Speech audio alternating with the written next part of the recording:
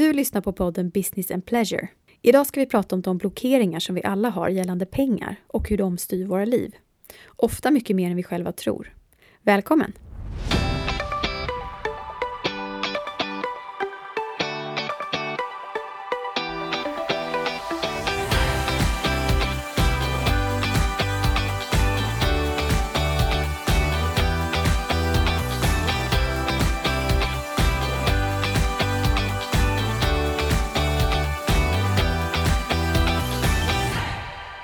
Välkommen till den här business-tisdagen. Idag ska vi prata om money blocks, alltså blockeringar kring pengar. Och man kan säga att money blocks egentligen handlar om personlig utveckling. Och det kanske därför skulle passa bättre in som tema under Pleasure-torsdag. Men eftersom money blocks ofta upptäcks först i samband med att vi börjar syna vår ekonomi, så tyckte jag att vi skulle lägga in det den här business-tisdagen. Och första gången som jag läste om money blocks, det var ganska omvälvande. Det var mycket igenkänning. Och faktum är att vi alla har money blocks i någon form, även om de kan se väldigt olika ut. De kan dessutom ha olika styrka. Och en money block, det kan ju till exempel vara tron om att rika människor är oempatiska. Och en annan variant på money block, det är ju att det är fult att tjäna pengar. Eller att man bara kan tjäna pengar om man jobbar stenhårt hela tiden. Och våra money blocks skapas genom att vi ser och upplever saker som sen ger oss en övertygelse och uppfattning om pengar och rikedom. Och money blocks kan komma från våra föräldrar eller från andra släktingar. Det kan komma från barndomsvänner, från någon situation eller händelse som vi är med om. Eller från samhället i stort. I regel har vi fått våra money blocks från lite olika håll och under olika faser i vårt liv. Men grejen med money blocks är att de blir som programmeringar i vårt undermedvetna. Som sen styr vår relation till pengar resten av livet. Oavsett om vi är medvetna om det eller inte. Våra money blocks blir som en radar som hela tiden guidar oss och styr oss mot eller från det som är våra sanningar. Så om du till exempel har en money block som säger att rika människor är oempatiska och giriga, då kommer du omedvetet se till att aldrig bli rik. För du vill givetvis inte bli oempatisk och girig. Och då spelar det ingen roll om du på ett medvetet plan gör alla rätt för att kunna bli rik. Det kommer ändå alltid att ligga något i vägen. På samma sätt som om du har en money block som säger att pengar gör dig olycklig och så har du ett jobb där du tjänar jättemycket pengar, då kommer du aldrig ha några pengar kvar i slutet på månaden. För ditt undermedvetna säger till dig att du inte ska ha några pengar för att du ska inte bli olycklig. Och det här är inte helt ovanligt att människor tjänar jättemycket pengar och ändå inte har några pengar, kanske till och med sitter i skuld. Och när man frågar hur det hänger ihop så har de själva ingen aning. De förstår inte själva vad pengarna tar vägen. För på ett medvetet plan så vill de verkligen börja bygga kapital och kanske investera. Men det är någonting som ligger i vägen som gör att de hamnar i samma sits gång på gång på gång. Och som sagt, vi har alla money blocks, men de ser väldigt olika ut. Så frågan är vad vi kan göra för att inte money blocks ska hindra oss från att leva det liv vi vill och det liv som vi har möjlighet till. Som i all utveckling med oss själva så är ju första steget insikt. För att vi ska kunna förändra en money block behöver vi först ta reda på vilka vi har. Och framförallt erkänna för oss själva att vi har dem. Vi kan ju inte förändra någonting vi inte ser och som vi inte erkänner. Och det kan ta tid att hitta och sätta ord på sina money blocks.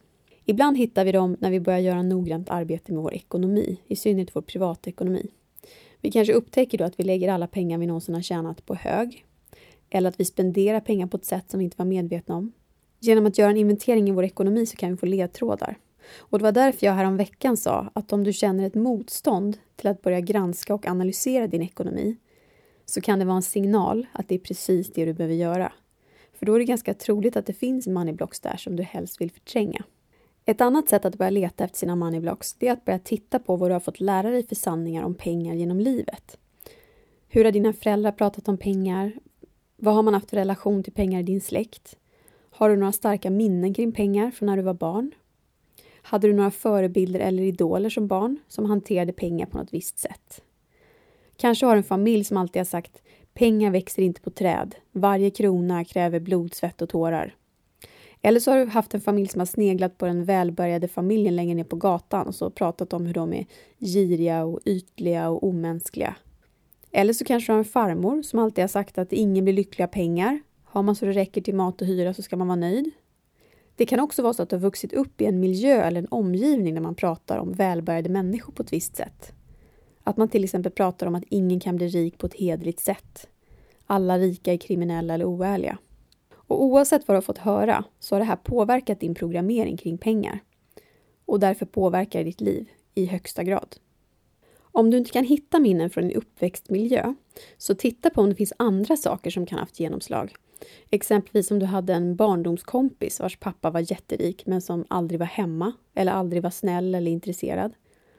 För våra moneyblocks kan komma från flera olika håll så vi behöver göra en analys. Det kan också vara så att ingen har sagt något speciellt om pengar till dig men att du istället har hört hur andra pratar med varandra om pengar. Det finns en bok som heter Rich Dad Poor Dad som jag kan rekommendera för övrigt. Den är skriven av Robert Kiyosaki och mycket i den boken är självupplevt.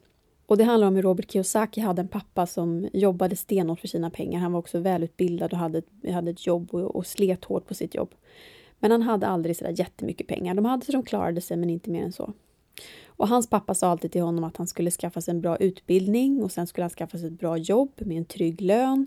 Och sen skulle han fokusera på att höja lönen successivt så att han kunde bygga stabilitet på det sättet. Och samtidigt hade Roberts bästa kompis en pappa som var ganska mycket motsatsen. Han hade jättemycket pengar och han jobbade dessutom inte så hårt för de pengarna. Och han tyckte istället att pojkarna skulle träna på sitt ekonomiska sinne, att de skulle tänka på hur de skulle kunna börja investera. Så de här papporna hade väldigt olika livsstrategier och Robert han såg ju båda de här strategierna bredvid varandra och kunde jämföra. Och Robert Kiyosaki var inte så gammal då, men han valde att gå på kompisens pappas linje. Och det blev därför hans programmering. I det här så tillkommer också att den här rika pappan då var väldigt engagerad och hjälpte de här pojkarna mycket och blev deras mentor väldigt, väldigt tidigt. Och jag behöver väl inte säga att Robert idag lever ungefär så som den här pappan, om inte ännu bättre. Så han fick väldigt tidigt med sig en relation till pengar och ett sätt att hantera pengar som blev en programmering som han själv kunde skapa samma framtid med. Däremot är det inte så att bara för att någon är rik och lever ett välbärgat liv så har han inga moneyblocks. Och för inte så länge sedan så satt jag med en vän till mig och pratade om just moneyblocks. En vän som lever ett helt annat liv än vad jag gör och har byggt upp en enorm finansiell trygghet i sitt liv. Det vill säga är helt fri och har varit det i ganska många år. Och så satt vi där och pratade och jag berättade om mina moneyblocks och hur jag tänkte kring det och hur allting hängde ihop. Och så började vi analysera varandras beteende kring pengar. Och det vi upptäckte då, det var att vi hade precis samma typ av moneyblocks. Trots att vi hade vitt skilda ekonomiska situationer. Och det var ganska festligt att upptäcka det. För även om min kompis har total frihet ekonomiskt så blir moneyblocks då istället ett hinder för att kunna njuta av den friheten fullt ut. Så det har inte hindrat pengarna från att komma, men däremot från att ge den glädjen och friheten som ju är hela poängen med att ha finansiell styrka. Så när vi har identifierat våra moneyblocks, då behöver vi påbörja arbetet med att förändra den programmeringen. Och det finns olika processer för det och vi kommer inte hinna gå in på alla detaljer här i podden. Men en början handlar om att skriva ner sina moneyblocks så noga vi kan och gärna varifrån de kommer om vi vet det.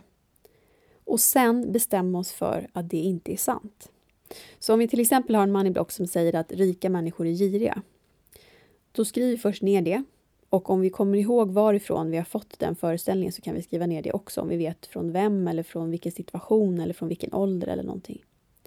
Sen behöver vi titta på den meningen och läsa den med vår medvetenhet och tänka, är det sant att rika människor är giriga? Och så får vi resonera med oss själva och kanske ta ett exempel. Oprah Winfrey, hon är ju väldigt rik. Hon har väldigt mycket pengar och har haft det i väldigt, väldigt många år. Är hon girig? Nej, hon är inte så girig. Man kan säga att hon lägger och har lagt en stor del av sitt liv på att hjälpa andra och på att inspirera andra och på att hjälpa andra att leva det livet de vill. Vad har vi för andra typer av förebilder vi kan titta på? Bill Gates, han har väl varit världens rikaste man i perioder. Och han och hans fru har ju lagt stora delar av sin förmögenhet på att jobba med hälsa och sjukvård i hela världen. Bygga sjukhus, jobba med vaccinering i Afrika och så vidare. Och de har ju dessutom skänkt bort stora delar av sin förmögenhet till just arbetet i tredje världen. Så de är också exempel på att rika människor inte behöver vara giriga. Och så där kan vi hålla på. Ta upp exempel både kanske kända personer eller någon som vi har läst en bok om. Men också personer vi har i vår närhet. Känner vi någon eller vet vi någon som vi har träffat som är rik utifrån våra mått mätt och som inte är girig. Och genom att lägga en stund på det så börjar vi ifrågasätta den här ingrodda sanningen på djupet. Vi börjar diskutera med oss själva. Och det vi så småningom kommer fram till, det är att vi har övertygat oss själva om att det här inte är sant. Och det är ett viktigt första steg. Och så gör vi så genom alla våra money blocks, beroende på hur många vi har hittat. Och jag tänker att om du inte hittar några money blocks, då kan det ju vara så att du lever precis det finansiella livet du vill. Att du har alla pengar du vill, att du har precis det ekonomiska flödet du vill, att du är helt fri och inte har några begränsningar. Och då säger jag grattis till dig, för det är inte så många som har det så. Så att om du är en av dem, high five. Om du inte känner igen dig på den beskrivningen och inte har hittat några money blocks, då kan det vara så att du behöver leta lite djupare. Och om det är till någon hjälp så kan du sätta dig ner och prata med syskon, eller prata med kompisar, eller prata med folk du känner. Det kan vara så att de kan se saker som inte du själv kan se. Och på den vägen kan man få lite hjälp. När vi sedan har gått igenom våra money blocks och pratat med oss själva och bestämt oss för att det inte är sant, då behöver vi börja skapa nya föreställningar kring pengar och så programmera in de nya föreställningarna istället. Så om vi hade en idé om att rika människor är giriga, som vi då har bestämt efter en stunds resonemang med oss själva att det inte är sant, då väljer vi kanske att vända på det till att rika människor är givmilda, empatiska och förändrar världen till det bättre. Och det vi gör är att vi skriver ner det också, vi skriver ner den nya sanningen. Och för att de här nya sanningarna och föreställningarna ska få fäste så behöver vi upprepa dem gång på gång på gång. På samma sätt som vi matades med våra gamla föreställningar tills de blev en sanning, så behöver vi nu matas med våra nya sanningar. Och det gör vi ju bäst genom att läsa det vi har skrivit, att tänka på det vi har skrivit, att prata med andra om det vi har skrivit. Alltså ju mer tid och energi vi lägger på att ta in de här nya sanningarna, desto fortare så blir de en del av vår nya programmering. Och något som jag gärna vill lägga till, det är att när vi gör oss av med gamla money blocks så behöver vi göra det i tacksamhet. Alltså vi ska vara tacksamma för att de har funnits och för att de har skyddat oss. För money blocks är inte onda och det är ju inte heller de personer som har gett oss våra money blocks. De har bara skapat sig ett försök att skydda oss mot något som har verkat farligt eller skadligt. Så det är ingen idé att gå in i massa motstånd och ältande, för då hänger det bara kvar längre. Utan vi ska snarare tacka våra money blocks för att de har funnits och för att de har velat skydda oss. Och sen lägga fokus på att programmera in nya fräscha sanningar. Om vi ska ta ett exempel på ett ganska typiskt kvinnligt money block, så är det nämligen att ekonomi, investeringar och pengar är svårt, farligt eller tråkigt. Och min alldeles egna teori kring det är att det bygger på att vi kommer från en samhällsstruktur där männen har försörjt kvinnor. Männens ansvar var pengar, investeringar och ekonomi, medan kvinnor istället gjorde hushållssysslor. Och nu har ju den strukturen förändrats, och i alla fall i Sverige så är vi numera vana vid att det är både män och kvinnor som jobbar och att män och kvinnor försörjer sina familjer gemensamt. Men trots det så hänger den där föreställningen kvar på ett omedvetet plan. Det finns en outtalad sanning om att män är bättre på ekonomi än kvinnor. Och det beror ju delvis på att även om försörjningsstrukturen har förändrats och männen inte längre försörjer i hemmet, så ser vi fortfarande nästan bara manliga förebilder inom ekonomi. Om vi tittar på investerare eller börshandlare, näringslivstoppar, det är fortfarande övervägande män. Det är de vi ser i tidningarna, det är de vi ser på tv och så vidare. Och det gör att vi håller liv i den myten och fortsätter skapa den typen av money blocks.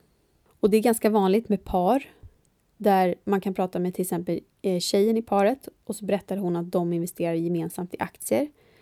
Och sen när man pratar vidare så kommer det fram att det är mannen som sköter hela aktiehandeln, fast med deras gemensamma pengar.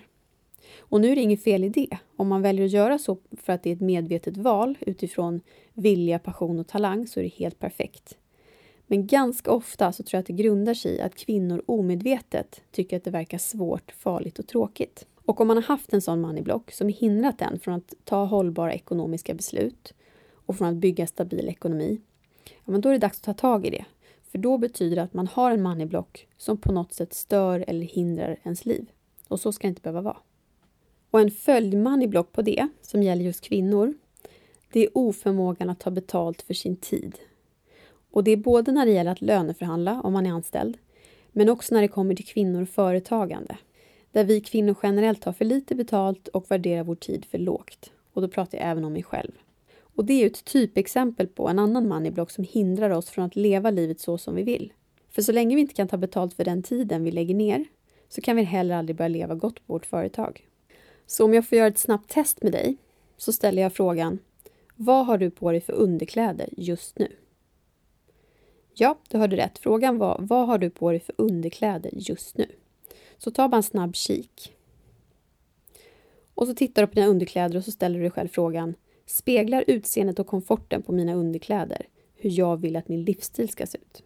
Att göra just det testet kan nämligen säga ganska mycket om vilket håll våra moneyblocks går åt. För om du, liksom jag, när jag gjorde det här första gången, upptäcker att du har på dig underkläder som du inte skulle vilja visa upp för en annan levande varelse som inte typ är din man, och då tycker du ändå att det är lite pinsamt, då vet du att du tillhör gruppen som inte vill spendera för mycket pengar på sig själv. Och när jag gjorde det testet första gången, då började jag ju skratta. För underkläderna jag hade på mig sa väldigt mycket om hur jag värderar mig själv och vad jag lägger mina pengar på. Det kan också vara så att du har jättefina underkläder på dig. Att du upptäcker att mina underkläder är typ det dyraste jag har på mig just nu. Men å andra sidan har jag inga pengar på banken. Då säger det också någonting om hur du värderar dig själv och hur du förhåller dig till pengar. Så det är ganska intressant. Det är de små detaljerna som ledtrådarna till vår relation till pengar och till våra moneyblocks finns. Så för dig som precis har upptäckt att du tillhör kategorin som inte spenderar så mycket på sig själv, som kanske har lite svårt att ta betalt för sin tid och som har några moneyblocks där som behöver hanteras, så vill jag komma med några tips eftersom jag kan känna igen mig i precis det. Och ett första tips, framförallt om du då tillhör den här gruppen som har svårt att ta betalt för sin tid, både som anställd om du har svårt att löneförhandla, men framförallt om du driver eget företag, för det är där det brukar bli väldigt synligt, så är mitt första tips det är att börja sätta gränser. Och det gör du helt enkelt genom att bestämma dig här och nu för att du ska börja ta betalt för dina tjänster. Och det du behöver göra först och främst är givetvis att titta på vad din prissättning ligger idag. Hur mycket som är skäligt betalt, det vill säga hur mycket måste du höja ditt pris för att komma till en nivå som är rimlig. Och då måste du vara lite kritisk. Nu säger jag alltså vilken nivå som är rimlig. Inte vilken nivå som är tillräckligt låg för att du ska våga säga det priset när någon frågar. Utan vad är en rimlig peng? Titta på konkurrenter om du är osäker. Och sen börjar du helt enkelt att presentera det som ditt pris. Och om du har gjort den här klassikern att du ger rabatter och avdrag till alla dina kompisar när de ska köpa tjänster av dig, då måste det upphöra. Det innebär inte att man inte kan bjuda en kompis på någonting eller att man kan ha en kompisrabatt som ens kompisar får ta del av. Men man kan inte ge rabatter och specialpris till alla sina kunder bara för att man råkar känna någon som de känner eller att man har fått någon rekommendation via någon vän eller så. För då kommer du inte kunna tjäna pengar. Och jag behöver göra det här lite regelbundet för jag är precis den typen också. Och jag har lärt mig att det enklaste det är att bara säga precis som det är utan att ifrågasätta det på något sätt. Helt enkelt bara skriva att hej, från och med nu så kommer jag ta det här priset för en behandling eller för en konsulttimme eller för den här produkten eller vad det nu är du säger. Jag hoppas att det är okej. De allra flesta kunder du har, de kommer inte tycka att det är ett problem. Och de kunder som kommer till dig eller som hyr in dig på sitt företag eller vad de nu gör för att du är så billig, de kommer du ändå inte vilja jobba med på sikt. Så genom att börja sätta gränser och ta betalt för din tid så kommer du ganska fort upptäcka att utan att behöva jobba mer så kommer du få upp ett större pengaflöde. Och det som framförallt kommer hända, det är att du indirekt börjar jobba med den här moneyblocken. För det är det du behöver komma åt. Om du kan förändra din moneyblock så kommer du inte hamna där igen. Så tips nummer 1, börja sätta gränser. Och tips nummer 2, om du har den typen av moneyblocks och om du, precis som jag, när du gjorde underklädestestet, upptäckte att dina underkläder inte höll precis den nivån som du hade önskat. Då säger jag så här, höj standarden steg för steg. På samma sätt som vi för några veckor sedan pratade om hur man höjer sin frekvens för att komma närmare attraktionslagen, så kan man göra samma sak för att komma åt sina moneyblocks. Genom att successivt höja nivån så kommer du successivt bearbeta din moneyblock. Så säg då att du upptäcker att okej, mina underkläder håller inte måttet. Jag behöver gå upp några nivåer om jag vill ha någon form av värdighet kring det här. Då börjar du med det. Du går helt enkelt och köper ett gäng nya underkläder som är på den nivån som du tycker är rimligt. Sen tar du nästa grej. Om du till exempel är en sån person som äter matlådor in absurdum för att du inte tycker att det är värt att lägga pengar på att få äta lunch ute för att du på något sätt inte förtjänar det. Börja med att äta lunch ute 1 gång i veckan. Och sen kanske 2 gånger i veckan. Givetvis måste du göra det här utifrån hur din ekonomi ser ut och så vidare. Men principen är att hitta de olika punkterna där du undervärderar dig själv och har en moneyblock. Och sen höja nivån inom de områdena, ett område i taget. Så istället för att lägga pengar på att åka på en weekend till London och spendera massa pengar, ta de pengarna och höj nivån inom de områdena du har i din vardag, där du ser att den här moneyblocken du har ligger i vägen. För på så sätt får du dels snyggare underkläder och kanske lite uteluncher, men framförallt så kommer du åt din moneyblock. Och det är den du vill komma åt för att kunna göra skillnad på sikt. Och det tredje tipset, det är att öva på att ta emot. För om du är en sån som har lite svårt att ta emot och som har lite svårt att spendera pengar på dig själv och att spendera pengar på fina saker, då behöver du öva på att ta emot. Och det gör du delvis genom att jobba med tacksamhet. Att verkligen känna tacksamhet när du får pengar eller fina saker. Och det kan låta som något väldigt självklart att jag säger ju tack och så är jag glad för det. Men det här handlar om något djupare. Att verkligen ta några minuter. Att innerligt känna tacksamhet över att lönen kommer in på kontot. Eller över att någon har köpt något fint till dig när de kommer över på middag. Eller vad det nu kan vara. Jobba med att aktivera en tacksamhetskänsla så fort du får saker. För genom att göra det så kommer du också få en ny relation till att ta emot. Istället för att ditt undermedvetna säger stopp och blockerar så fort du ska ta emot saker eller spendera någonting som är till dig själv, så kommer du öva på att få en positiv känsla kring det flödet. Och det kommer också göra att du successivt hanterar den här moneyblocken på ett nytt sätt. Så öva på att ta emot. Så där var några första tips för dig som behöver jobba med den typen av moneyblocks. Alltså sätt gränser. Höj nivån successivt inom alla områden där du känner att du behöver höja nivån. Och slutligen öva på att ta emot. Det är några enkla sätt att börja bearbeta den typen av moneyblocks. Och för dig som inte har den typen av moneyblocks eller som inte riktigt vet vilken typ du har, så börja från början, leta reda på dina moneyblocks, skriv ner dem. Ta en dialog med dig själv om huruvida det här är sant eller inte och börja skriva dina nya sanningar. För det funkar på alla oavsett vilken typ av moneyblocks vi har. Och det var allt jag hade att bjuda på idag. Och nästa tisdag är jag tillbaka för att fortsätta prata pengar. Då är det redan vecka 6 och då är vi halvtids igenom den här podden. Men redan på torsdag så hörs vi om du vill få fler tips på hur du hittar din passion. Det är nämligen temat för torsdagens Pleasure-torsdag. Jag hoppas att vi hörs då. Ha det bra tills dess.